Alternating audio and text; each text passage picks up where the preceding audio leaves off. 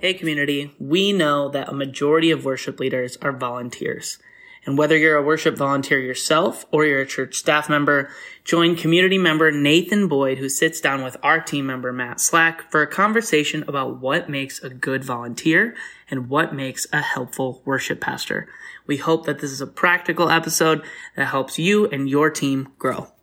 What's up, everyone? Welcome to Loop Live. We've got a really cool conversation we're going to have today. You hear a lot from us here at Loop Community as we talk with different worship leaders, songwriters, artists, kind of all over the board. But we're actually starting a really short series just where we're going to be talking to just the everyday server, on any aspect of your worship team, whether it's, sound guy, musician on the worship team, really people in every element that are just in the trenches, week in and week out, serving at their local church. So the first episode is happening right now. We're going to be talking with Nathan Boyd. So without further ado, let's bring Nathan in. We'll get this thing going. Nathan, how's it going, brother? Hey, Matt, I'm doing great. How are you today? I'm doing perfect, man. Thank you so much for being here. We're super stoked to be able to talk with you and kind of other people as we walk through this whole series, man. But it's going to be really cool just to hear from someone who, like I mentioned before, is just serving faithfully week in and week out at their local church to kind of get a peek behind the curtain of, what that looks like for you. So if you don't mind, can you maybe just share a little bit about your experience, kind of where you're from, how long you've been serving, and in what capacity? Yeah, you bet. Thanks for the opportunity, Matt. I really appreciate it. So I've been serving on various worship teams for the last 25 years and as a volunteer. And it was just in the last 18 months that I was hired on as a part-time, basically worship leader at my local church in a suburb of northern Milwaukee. And so I think I can bring a little bit of an interesting perspective, having the vast majority of my worship experiences have been as a volunteer, and then transitioning over to, being paid staff or whatever, brings a little bit of unique perspective of things. Yeah. So I play acoustic guitar primarily. I dabble in some keys, some simple, worship keys here and there. And then I'm a vocalist also, a little bit of rhythm electric guitar, but acoustic is my primary instrument. Awesome. That's great. Yeah. So maybe we'll start there. Just with regards to worship specifically, what do you think makes a great worship volunteer? Maybe both for just your musicians and then maybe the person leading the band as well. What do you think are good qualities to be looking for there? Well, it's such an in-depth question, and I hate to just throw out right away the churchy answer, but Yeah.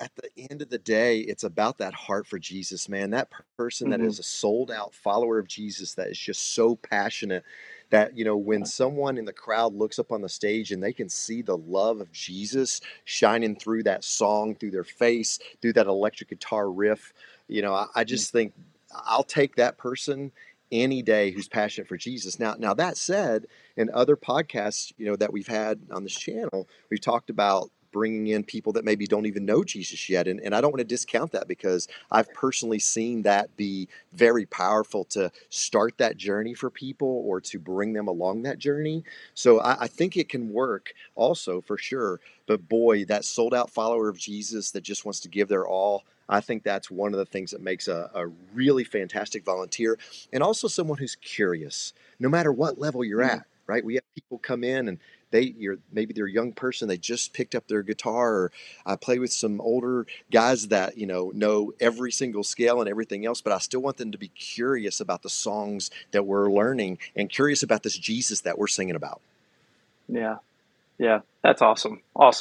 Kind of take that a step further. So if you are just a volunteer, you are not by any means on staff or getting paid to be there, but you're giving your time as a musician on the worship team. What is something that you really appreciate from your worship leader to make your role on that team just that more exciting and easy? Yeah, you bet. So at the church that I'm at right now, we have a full-time worship director and an associate part-time worship director, and then me. But those two, man, Matt, they're just so amazing. And the thing that I love about them so much is how they are so people-centric. I mean, they are amazing musicians. One of them, especially the best musician that we have, in total. And they want to put out, a product, if you want to call it that, on Sunday morning, when we're leading worship, that is excellent because Jesus gave his everything for us. We should give our everything for him. We've talked about Right. it before, on this podcast again, but it's about the people. So before they're going to sacrifice someone's, feelings or things of that nature, it's going to be about making the people feel appreciated. And it's going to be very people centric. And that's one of the things I love about being a part of this church that I'm blessed to be a part of. Yeah, that's incredible. All right. So the other side of that coin would be, what are some things in your experience, that you have maybe found frustrating or maybe inhibited you in any way, so that way worship leaders can just know a little bit better how they can, equip their volunteers. Maybe they're not aware that they're doing something that might be stifling the other members of their team. Is there anything that comes to mind with that? Yeah, there is. And certainly this isn't kind of true of the two that I get to work with right now, but maybe some past experiences. I think it can kind of be summed up in remembering that most of your volunteers are not at the musicianship level that you're at, right? So something as simple as I got a guy who plays guitar, never uses a capo, right? And so he's picking a song and he's putting it in some funky flat key that maybe not everybody knows. And you go into practice that song and there's no capo key for that. And you got to send an email, hey, could we get a capo key for that? So again, maybe not something that they would necessarily think about because they're at this amazing musicianship level, but we've got to remember that not everybody is at that level on our team.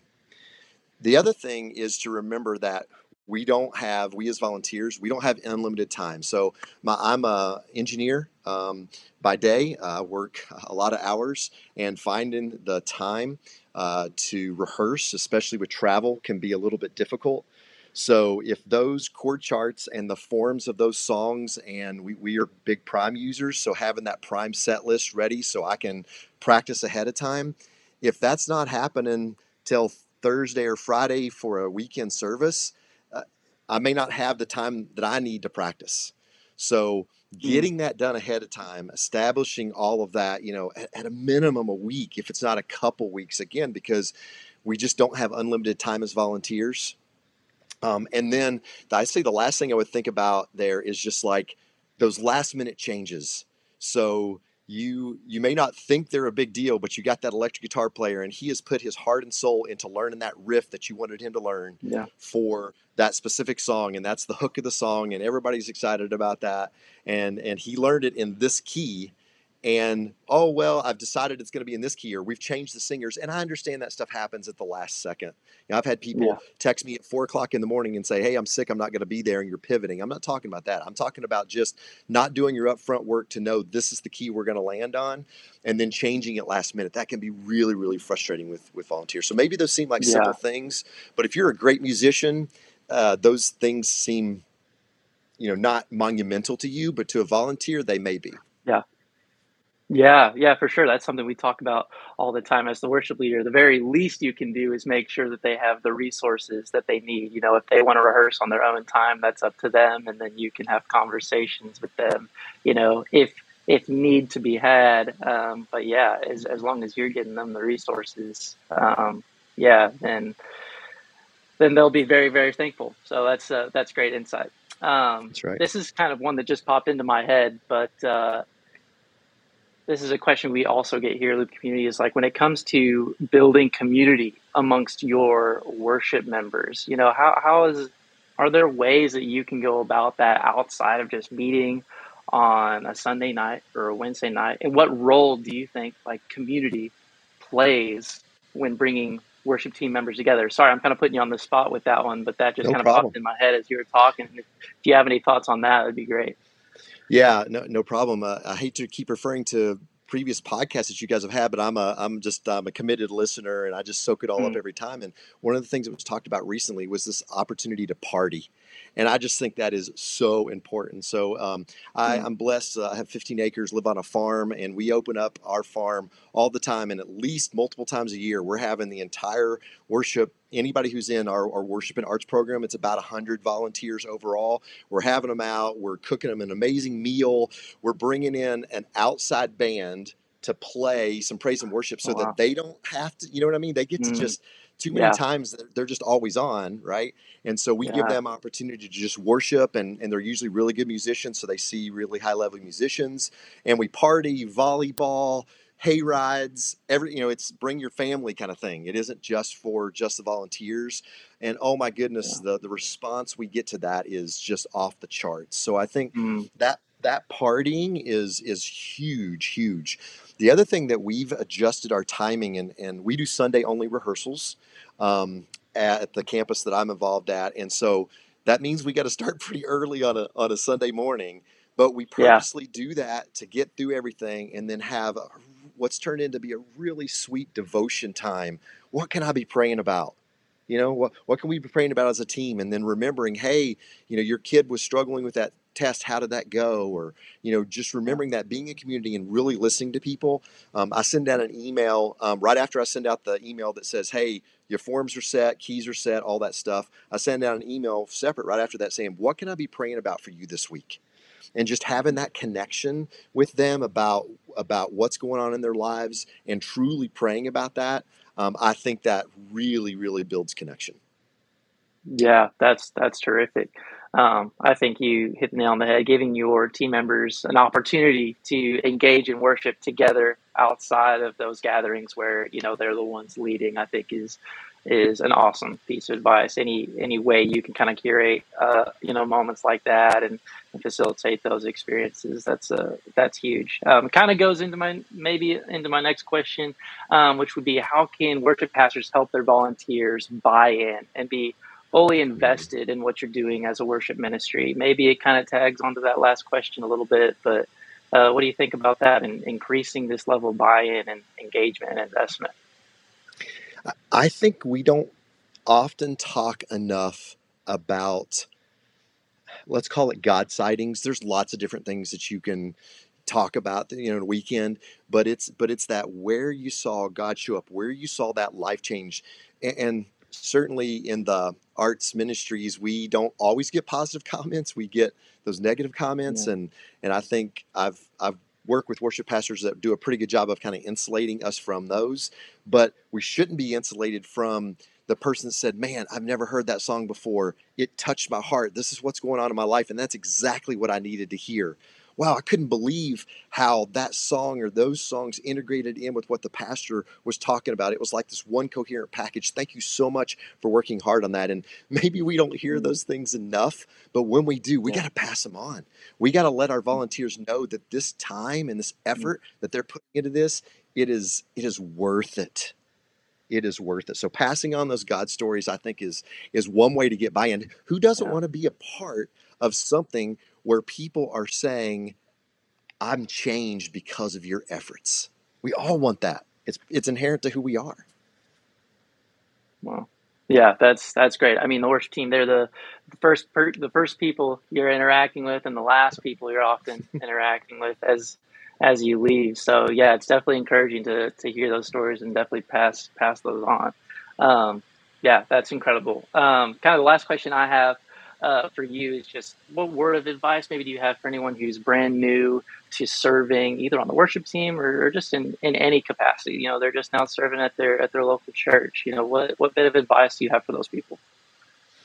Yeah, it kind of dovetails into a little bit. It's kind of a two-part answer. The first one that dovetails in is that it's worth it. The effort that you're putting forth, that being at church at 6:45 a.m.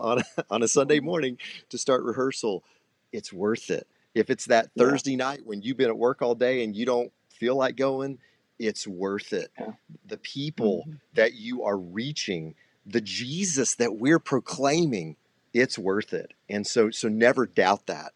Um, and then the other thing I would say is just be curious. Be curious about new music. Be curious about that new chord form. Be curious about that new gear that you hear somebody using. And that makes it exciting. That makes it not the mundane.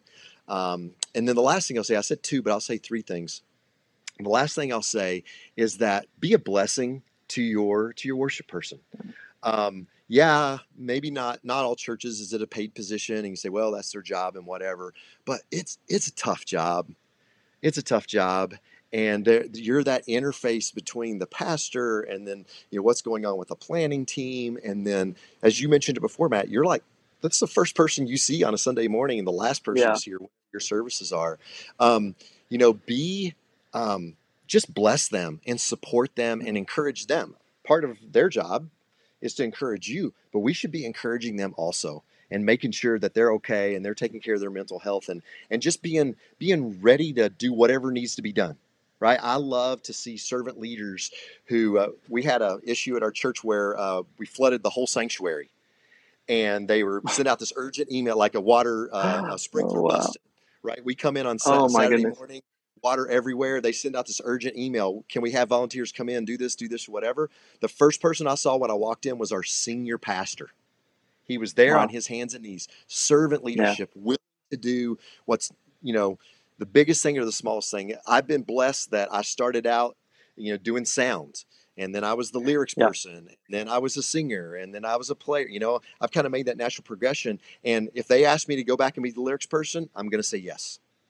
That's a way to bless the people you work with beyond belief. Maybe people would say, "Oh, you're just being a yes person," but there's some times where that's okay.